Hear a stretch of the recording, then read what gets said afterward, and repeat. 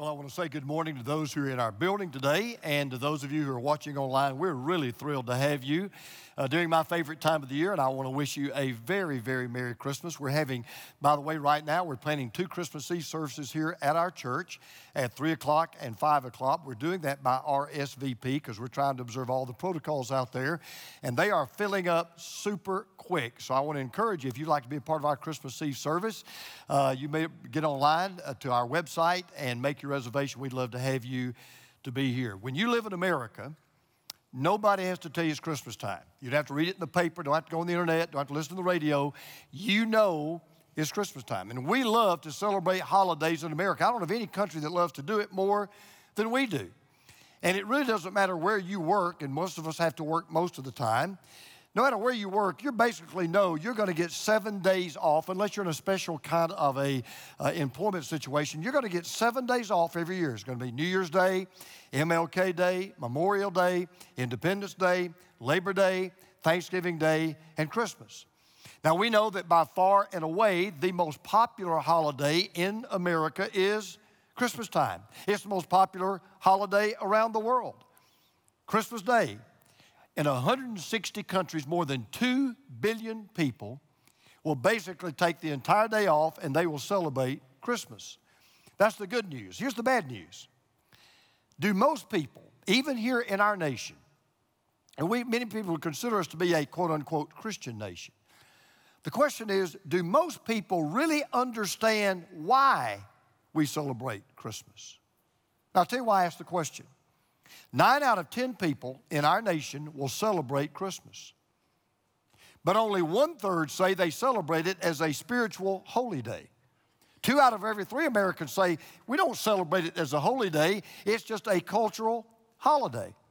Now, everybody can tell you why we celebrate every other holiday. For example, why do we celebrate New Year's Day? Because it's the beginning of a new year. Why do we celebrate Martin Luther King Day? Because of what Martin Luther King did for civil rights. On Memorial Day, we celebrate soldiers who died in combat. On Independence Day, we celebrate the Declaration of Independence. On Labor Day, we celebrate the value of work and workers in America. On Thanksgiving, we stop and give thanks to our Creator for all the good things He's done for us and all of the good things He's given to us. We understand why we take off those days. But if I were to ask you this question, why do we celebrate Christmas? Your knee-jerk answer would probably be, well, we celebrate the birth of Jesus. Well, that's not an answer. I know what we celebrate. We all know what we celebrate. But why do we celebrate the birth of Jesus? I mean, there are a lot of great people who have lived. We don't celebrate their birthday. George Washington, we don't celebrate his birthday. Mohammed, we don't celebrate his birthday. Buddha, we don't celebrate his birthday. Franklin Roosevelt, we don't celebrate his birthday. And though we would like to, Donald Trump, we don't celebrate his birthday. So the question is, seriously, why do we celebrate this birthday? All these birthdays we don't celebrate, and yet there's this one little boy that's born 2,000 years ago in a 2-bit town called Bethlehem, didn't even have one stoplight, would make Mayberry look like New York City, and yet we celebrate his birthday. As a matter of fact, his is the most celebrated birthday in the world. So it begs the question, why do we celebrate his birthday? Well, that's why we are in the middle of a series that we're calling Holy Christmas. Because unlike all the other holidays that we celebrate, we who are Christians believe that Christmas is the one holiday that's not just a holiday. We believe it is a holy day. So here's the surprise. The real reason why we celebrate the birth of this baby, if you're not a believer, if you don't even know the Christmas story, let me just clue you in. The reason why we celebrate the birth of this baby is one simple reason. Because of who we believe this baby was when this baby was born. One of the all-time favorite Christmas carols that's always ranked in the top 10 of all the Christmas songs is one we just sung, Hark the Herald Angels Sing. It was written by Charles Wesley. And there's, a lot of times we sing songs, we don't even think about what we're singing. We sung them so many times, we just kind of sing them and just kind of, bypass what we're really saying when we sing it. And yet there's a line in that text that it's not the way we would talk, but there's one line in that carol that shows the essence, not just of Christmas, but of Christianity. I'm not just a pastor, I am a believer. I'm a follower of Jesus.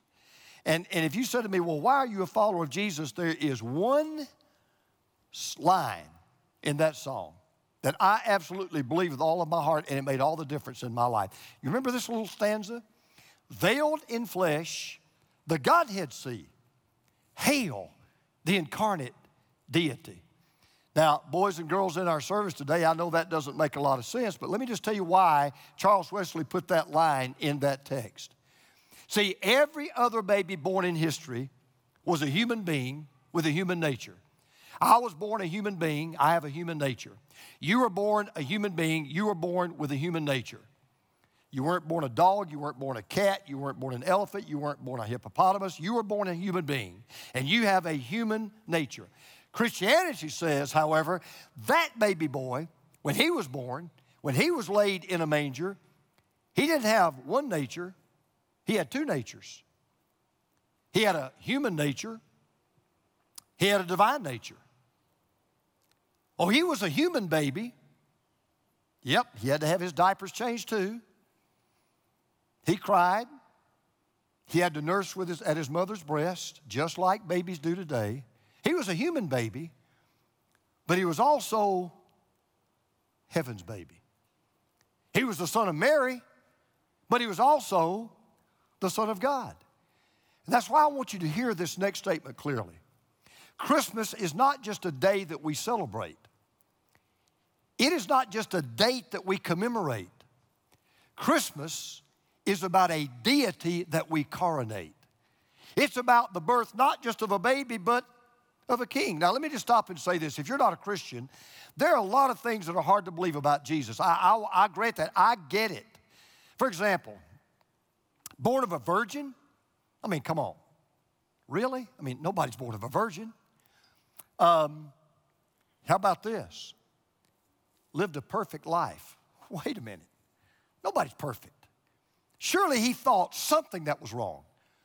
Surely he said one thing that was wrong. Surely he did one thing that was wrong. Lived a perfect life? Nah. Or how about this one? Come back from the dead. Nobody comes back from the dead. Take Jesus out of the equation, nobody has ever come back from the dead. And there's one thing we're all certain of. Nobody will ever come back from the dead. I mean, you think that just never happened. Well, before you draw that conclusion, let me just make one statement. You don't have to believe it, but if you believe it could be true, then it kind of puts everything in perspective. You ready? If Jesus Christ was God, that's my assumption. If Jesus Christ was God, everything else is a piece of cake. Born of a virgin? No problem. Lived a perfect life? What else would you expect?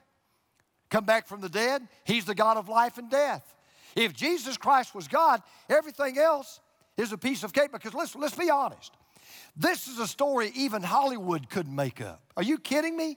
You're going to write a story about a boy that didn't even have a human father, that was conceived by the Holy Spirit, that lived a perfect life, that died for everybody that's ever lived or ever will live, and oh, by the way, to top it off, came back from the grave. I mean, not even Hollywood would make something like that up. And here's what I want you to understand. The real stumbling block in Christianity is not the cradle. It's not the cross. It's not even the empty tomb. But when you say one thing, when you just say one thing, Jesus Christ was God in the flesh. Jews, check out. Buddhists, check out. Muslims, check out. Hindus, check out. Jehovah's Witnesses, check out.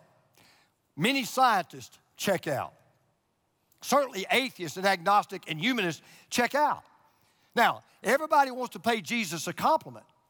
You know, people will say, well, he was different, but he wasn't divine. Or he was great, but he wasn't God. Or he's to be welcomed, but he's not to be worshiped. And that's where the world looks at him. But here's the problem. Unless the gospel writers were all liars, unless the disciples who spent 3 years of their life with him, who ran away from him before he died, but died for him after he came back from the dead, either they were all on drugs, they were hallucinating, or they were lying. Because if you don't believe that's possible, which I don't, then as someone well said, if Jesus was not God, he certainly deserved an Academy Award for he put on the best act in history. So you got to make a choice. And there was one eyewitness in particular. His name was John. He was one of the disciples. As a matter of fact, he was one of 3 intimates. Jesus didn't have favorites, he had intimates. And of all the 12 disciples, he spent most of his intimate time with 3 of them, Peter, James, and John. All 3 wrote books in the Bible. And John, in John chapter 1, writes in one majestic sentence how we're to respond to this baby that was born in Bethlehem 2,000 years ago. So what do we do at Christmas? And we talked about last week, what do we do with Christmas? If John was right in what John said about Jesus, then first of all, we worship the greatness of God. That's why we're celebrating Christmas. We worship the greatness of God. We're in John chapter 1, verse 14. John begins by saying this. Listen to every word. By the way, let me stop. This is super deep. I'm going to try to make it as easy and as simple as I can, but this is deep. I mean, look, you have to grant this. If we're going to tell the story about how Jesus became God, you got to go deep. You can't do that on the surface. So here's what John says. He said the Word, remember last week we talked about the Word, that's Jesus. The Word became flesh and made his dwelling among us. Now the Word, Jesus, that John identified as God, what he's saying is he became a human being. We use a very churchy word. You probably have heard it. It's called the incarnation. If you want to know what we mean by the incarnation, that's what we mean. We mean the Word, that is, God became flesh and God made his dwelling among us. That's what that word means. It literally means, the word incarnation literally means the infleshing. Now this is important to understand what John said, what John did not say. John is not saying that the Word merely clothed himself in a human costume, or he pretended to be a human being. When you read this in the Greek language especially, John's language is extremely precise. Here's what John is saying. God, without ceasing to be God, became human. God, without ceasing to be God, became human. He became flesh. In other words, this is the amazing thing. The God who created the world and humanity came into the world he created as a human being. That God who back in the beginning said, let there be light. Let there be this, let there be light. The God that created everything, this God came into the world he created as a human being. He became one of us. He became one with us. He became one to us. He became one for us. And John makes it plain. He said, you cannot understand Christianity until you believe the Word became flesh. Let me make this as strongly as I can say it. If you don't believe that Jesus was God, you cannot be a Christian. It doesn't matter what else you believe about Jesus. It doesn't matter what else you believe about the Bible. It doesn't matter what else you believe about the church. If you do not believe that Jesus Christ that God became flesh, that Jesus became God, you cannot be a Christian. See, here's the problem. When you study most religions, almost every religion without exception, they have no problem with a God who can create a world, who could make a sun begin to shine, or a moon begin to glow, or stars begin to twinkle, or planets begin to turn. But what is mind-boggling about Christmas, here's what just blows your mind about Christmas. It's not how high God can go, it's how low God went. He became one of us. And the truth of the matter is, becoming a human being just doesn't fit the definition of God. You think it doesn't belong.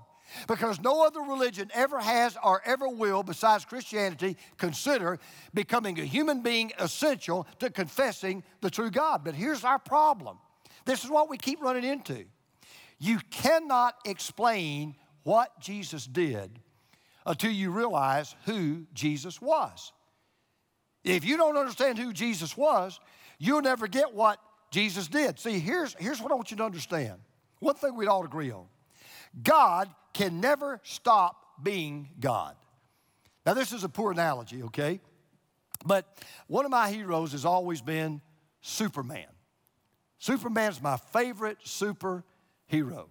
Matter of fact, Teresa and I did something for my two brothers recently and our nephews. We had a bunch of this is so old. You remember, how many of you remember Super 8 movies? Okay, just show your age. All right, some of you say, what is a Super 8 movie? Okay, this was back in the day when you had these big, cameras, you took videos. Well, we've had these Super 8 movies for years. They go back, they're like 65 years old, 60, 65 years old. Seriously. We had these made into a DVD. We had them kind of reproduced, reformatted, kind of, colorized and all that. Well, we were watching about an hour of it the other day, and it was so great. I'm 6 years old, and I had gotten a Superman outfit for Christmas. It was the coolest thing. They got me running, and I'd go and I'd jump, like this. It was awesome. It was just, and I thought about, in my world, I was Superman. And I was watching that the other day, and I thought, Superman cannot stop being Superman. When you're Superman, you're not Superman half the time or most of the time. You're Superman all of the time. God can never stop being God. Jesus, the Son of God, has always been God. Here's what people have a hard time understanding. There's never been a time when Jesus Christ was not God. Never. There was a time he was not human. But there was never a time he wasn't God. So understand this. Jesus was not a humanized God. He was not just a deified man. He was the God-man. He wasn't half God, half man. He was all God and all man. Make it real simple. You can take Jesus out of heaven, but you can't take heaven out of Jesus. He never stopped being God. And the most important, basic, distinctive teaching of Christianity is not that Jesus was born, not that Jesus lived, not that Jesus died. It's not even that Jesus came back from the grave. The most distinctive teaching of Christianity is he was God. No other great religious leader in history, not Moses, not Buddha, not Abraham, not Muhammad, not Confucius, nobody ever claimed to be God, but Jesus claimed to be God. And we are the only religion in the world that says our founder was God. Now the question is, why did God do that? Why did God, the Son, choose to leave heaven and come to earth, not just as God, but as man as well, as the God-man? There can only be one reason. Because God wants us to know him intimately and personally and completely and fully and spiritually. But that raises another question. How can a sinful person, how can a sinful human know a perfect spirit?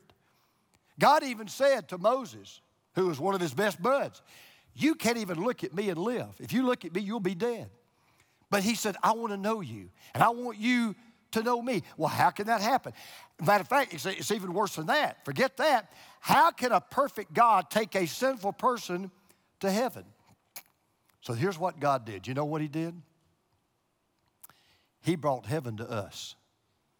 He said, know what? You can't get to heaven on your own. So I'll tell you what I'm going to do. I'm going to bring heaven to you. So Jesus comes, listen, every other prophet in the world will tell you this is what God is like. Jesus came and said, I'm not going to tell you what God is like. I'm going to show you what God is like. So do you know what God would teach if he were a human being? Do you know what he would teach? Listen to Jesus. Do you want to know how God would act if he were a human being? Look at Jesus.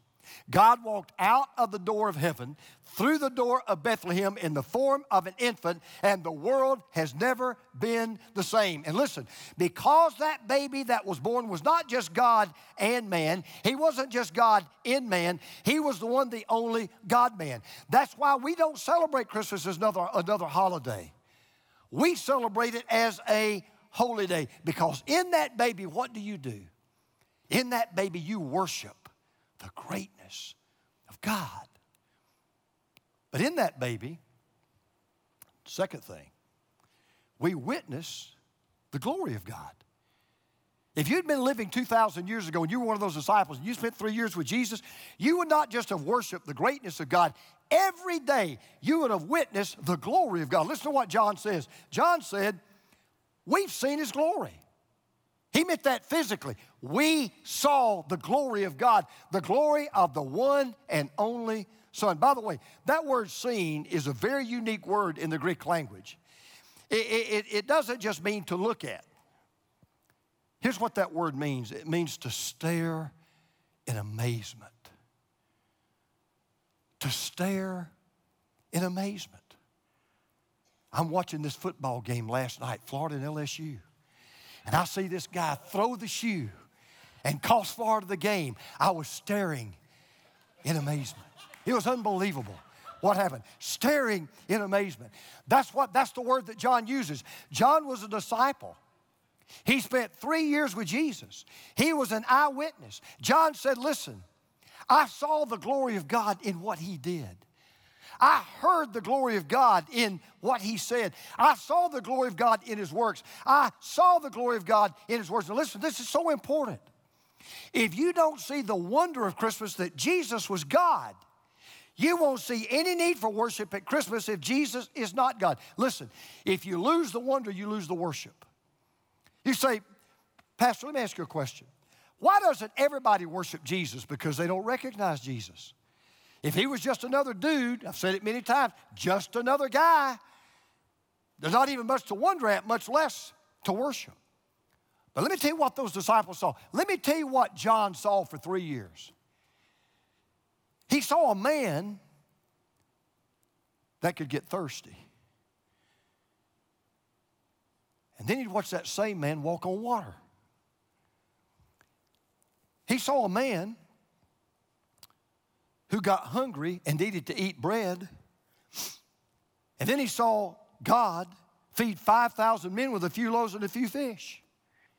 He saw a man who died on a cross, but he also saw God who could raise the dead and come back from the grave.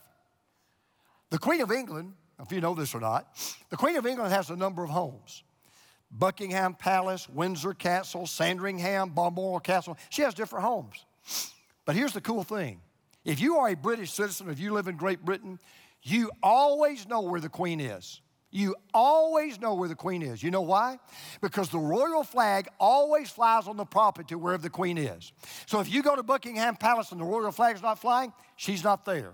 If you go to Balmoral Palace and the flag's not flying, she's not there. When you finally find the place where she is, the flag, the royal flag of Great Britain is flying there. And I thought about that, and I thought to myself, you know, wherever Jesus went, God was going. Wherever Jesus went, God went, because the glory of God was flying on the pole of all that he did and all that he said. Now, I'm going to get very honest with those of us, those of you watching today.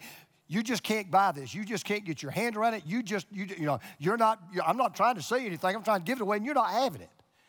So let me just be real honest. This doesn't seem logical. I'm a very logical, rational, analytically linear thinking guy. That's why I want to go to law school. That's just the way I think, and I get it. Logic alone says, wait a minute. If Jesus was God, he was God. If Jesus was man, he was man. If he's God, he can't be man. If he's man, he can't be God. Because to say otherwise seems like it's just an incomprehensible statement. So people say, look, you can say dogmatically that Jesus either was God or he was man, but you cannot say he was both. All right, if that's where you are, let me just tell you one problem with why you're thinking and what you're thinking. Let me tell you the problem that you're facing. The only way you can say there's no way that Jesus could be both God and man, there's only one way you can say that and know that you're right. You would have to know all there is to know about God, and you'd have to know all there is to know about humans to say what God either can or cannot do. The problem is nobody knows everything about either one of them. We certainly don't know everything there's to know about God. And I say that they should say this with all the love and respect in my heart. I've been married to the same woman for almost 43 years, almost 44 years. I still don't understand women. If I don't understand women, how am I going to understand God? Let me take you back to a time in my life. Greatest crisis of my life. I don't know if you've ever had this or not. I believe it's good for everybody to go through it. If you haven't, I'm not wishing it on you, but I think it's a good thing. I got saved when I was 9 years old. Love the Lord. I go to college, and to what was supposed to be a Christian college. And I went through the greatest crisis of my Christian faith I've ever gone through in my life. I took a course in philosophy. It was my freshman year. And the professor was an atheist. Now, he's at a Baptist college. How an atheist got to teach at a Baptist college, I hadn't figured that out yet. But he was an atheist. His name was Dr. Lofton. And so I tried to witness to Dr. Lofton one time. I went to his office to try to witness to him. And Dr. Lofton asked me a question I had never even thought about, never entered into my mind. He said, young man, I have a question I want you to answer. I said, yes, sir. He said, where did God come from? I never thought about that, never entered my mind. Where did God come from? I want to tell you at that moment, I'm telling you, the windows of my faith began to rattle like a window in a tornado. Because I'd never thought about that before. Hey, where did God come from? Because everything that we know came from something. Everybody that we know came from somewhere or somebody. So, where did God come from? I'll tell you, I left his office. I walked back to my dorm room. It was only maybe a tenth of a mile. It felt like it was 20. I'm telling you, everything I thought I believed had crumbled like dirt on the ground. I was shaking like a leaf. I thought everything I believed about God's been just an absolute lie. That's what I really thought. Called my mom, told my mom what happened. Mom she couldn't help. You know, she said, call the pastor, call your pastor. Great godly, he's still living, God bless him. So I called Pastor LeVay. And I said, he said, I understand you got a question. I said, yes, sir, I do. I said, here's my question. You answer this question, and I'm good to go. He said, okay, what's your question? I said, where'd God come from? Well, I thought I'm going to stop this guy in his tracks. Where did God come from? And he gave me an answer I wasn't expecting. He said, he didn't come from anywhere. He's always existed. I said, what? He said, God didn't come from anywhere. He's always existed. I said, Pastor, I don't understand that. You know what he said to me? This really helped. I don't either. But then he said something to me that totally changed my life. He said, let me ask you a question. He said, if you can understand everything there is to know about God, he wouldn't be much of a God, would he? And I want to tell you, that was like giving a life preserver to a drowning man. I thought, you know what? You're exactly right. I serve a God that is so great, so awesome, so magnificent. Let me tell you something. When we've been there 10,000 years, bright shining as the sun, we still are going to have an eternity of things we'll never know about God. That's why he's God, and we're not. There are a lot of things that are impossible to us, a lot of things, but there's nothing impossible with God. And God, without stopping to be God, became a man. The glory that God the Father had, God the Son had. That's why John refers, listen, you remember what John said? He refers to the glory of the one and only Son. That is that little phrase, one and only, it's a beautiful phrase. It's one word in the Greek language. It literally means one of a kind son. Of all the human beings, of all the multiplied human beings, roughly they're saying about 30 billion people have lived on planet Earth. Jesus was one of a kind. He wasn't one in a million. He wasn't one in a billion. He was not one in a trillion. He is the one and only. There's nobody like Jesus. There never has been. There never will be. You think about this. Socrates taught for 40 years. Plato for 50. Jesus only taught 3. And yet, his 3-year ministry infinitely blows away the 130 years of impact that those 3 men left behind. Jesus never painted a picture, never even drew one as far as we know, and yet some of the finest paintings of Michelangelo and Leonardo da Vinci and Raphael were inspired by him. Jesus wrote no poetry. But Dante and Milton, who scored the world's greatest poems, wrote about him. Jesus never composed the music. As far as I know, he never even hummed a hymn. But Handel, and Beethoven, and Bach, and so many others have written hymns and symphonies and oratories about him. See, in Jesus, we worship the greatness of God. In Jesus, we witness the glory of God. But there's one last thing. Because of what John says at Christmas, we welcome the grace of God. We welcome the grace of God. Listen to what John says. He finishes his grace sentence by describing Jesus as the one, watch, who came from the Father, full of grace and truth. Now listen up. This is so huge. There is one thing, not two, not three, not four, not five. There is one thing that every human being has to have. They need it. They've got to have it. If you're ever going to be truly forgiven of your sin, if you're ever going to have a relationship with God, if you're ever going to understand the purpose why you are on this earth, if you're ever going to receive eternal life, there is one thing you've got to have or you'll never get there. And it's the one thing that only God has and only God can give, and that is grace. Now, grace is free, but it ain't cheap. See, God is just. God has a rule, and nobody breaks this rule. You do the crime, you pay the time. That's God's rule, justice. You do the crime, you pay the time. Sin's got to be paid for. A just God has to hold somebody responsible and accountable for all the sin and all the evil that we commit. So here's what God did. Watch this. In order to give us what we don't deserve, which is grace, God had to take what we do deserve, that's mercy, so our sin could be punished. That's justice. You got it?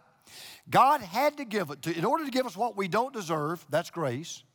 God had to take for us what we do deserve, that's mercy, so our sin could be punished, that's justice. Here's the deal. No angel could pull that off. No priest, no preacher could pull that off. No mere human being could make that happen. Only the God-man could pull that off. Because you see, if Jesus was not God, let's just say he was just a man, a great man, a wonderful man, a sweet man, a godly man, a loving man, a superman in a way. Let's just say that. But he wasn't God. Then in the end, even though his life was noble, it wasn't necessary. Even though his death was tragic, it was not triumphant.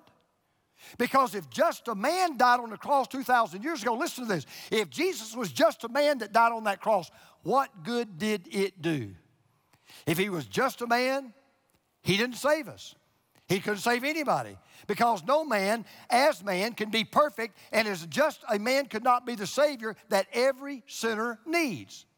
So everywhere and for everyone, Christmas is about a God-man who was not only born in a manger, he not only died on the cross, he came back from the grave. He sits on the throne of the universe, and he is coming again.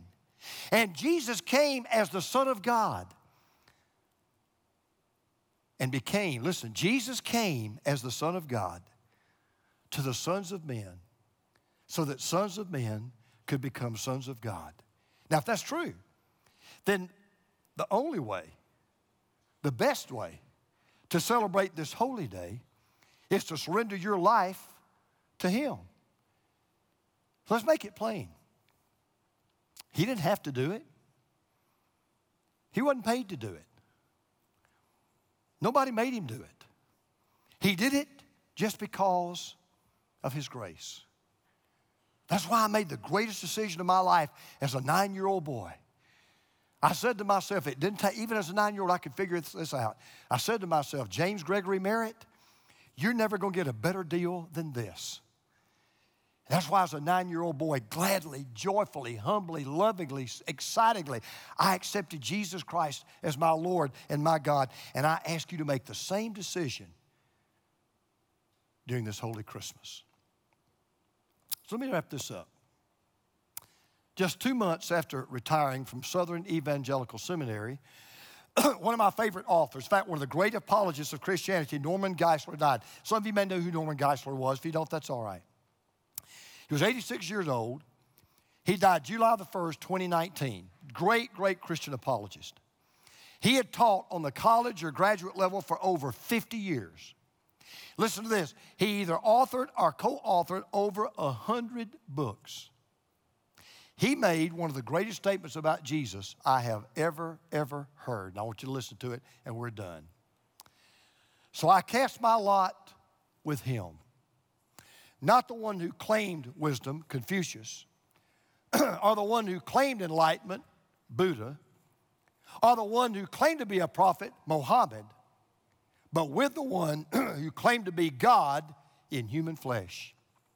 The one who declared before man was, I am, and proved it. If that little baby was not God in the flesh, he deserved the greatest Academy Award Hollywood could ever give because he put on the greatest act anybody has ever seen. But I agree with Dr. Geisler, and I gladly and proudly tell you, I cast my lot today with the one, the only one, who is simply divine. Would you pray with me right now? With heads bowed, with eyes closed. And you're watching me on the internet right now on a computer, or maybe you're watching by television. What are you going to do about Jesus? Let me tell you the thing about Jesus that may make you feel uncomfortable. You cannot remain neutral with Jesus. You can't. Jesus said, if you're not for me, you're against me. If you don't accept him, you reject him. You got to make up your mind. That baby was just another baby. Oh, there's never been a baby like that baby because the Word became flesh. God became flesh and dwelt among us. And if Jesus Christ was God, he and he alone deserves our worship, our heart, our life, our soul. If you've never trusted in Jesus Christ as your Lord and Savior, I want to give you the chance to do that right now. You know the beautiful thing about, here's about how much Jesus loves Christmas. When you give your heart to Jesus Christ, he'll give you the two greatest Christmas gifts you'll ever receive, forgiveness of your sins and eternal life. Would you like to receive that Christmas gift from Jesus right now? Just, if you would, just tell him. Just say, Lord Jesus, I'm a sinner. I need your grace. I need your mercy because I don't want your justice. I believe, Lord Jesus, you are God and are God and forever will be God. I believe you were born of a virgin. I believe you lived a perfect life. I believe you died for my sins. I believe God raised you from the dead. I believe you're alive right now. So today, I repent and turn away from my sinful life. Today, I surrender all that I am to all that you are. I trust you as my Lord. I receive you as my Savior. Thank you for hearing my prayer. Thank you for saving me today. And give me the power to live for you for the rest of my life. Now, if you're sitting in this room or you're watching me right now, if you prayed that prayer to him and you meant it, let me tell you what happened. God saved you. He did. For the Bible says if you will confess with your mouth that Jesus is God and believe in your heart that God the Father raised God the Son from the dead, you'll be saved. If you prayed that prayer and you meant it, I want you to do something for me right now. Whether you're watching outside the building, you're sitting inside the building. If you prayed that prayer with me right now and you meant it, I want you to do one simple thing. I want you to either get on your phone or iPad or your computer right now, go to crosspointchurch.com/decision, or get on your phone and just text Yes Jesus to 56525. Do it right now. So what will happen? You'll find out from there the next steps you need to take to become a real, committed follower of Jesus. Because when you give your life to Christ, it's not the end, it's just the beginning of your walk with God. And we want to help you make that walk and make that walk so joyful and so glorious for you. So crosspointchurch.com/decision or text Yes Jesus to 56525. Now, for those of us who are believers, That's why we tell you every single Sunday, you do not leave our church. If you're not in our church, but when you walk out of your house today, if you're a believer, you're sent. You don't leave, you're sent. Because there's a world out there that needs to know that God loved them so much, He became one of us so He could be one with us and one to us and one for us so that we might be one with Him. So who's your one today? Who is your one? Who's that one person you are really, really asking God to save and to move? And ask God this Christmas season to help you give a word to them. You know what things you can do? You could go and send a text, an email, make a phone call, say, hey, my pastor preached a message today. Would you go to Crosspoint Church's website? Would you just listen to that message? And I'd just like to know what you think about it. It'd be that simple and that easy. Heavenly Father, this is my prayer. Honor your word. Don't let it return void. Let it accomplish what you please and prosper the thing for which you sent it. And I pray this in the name of Jesus. Amen.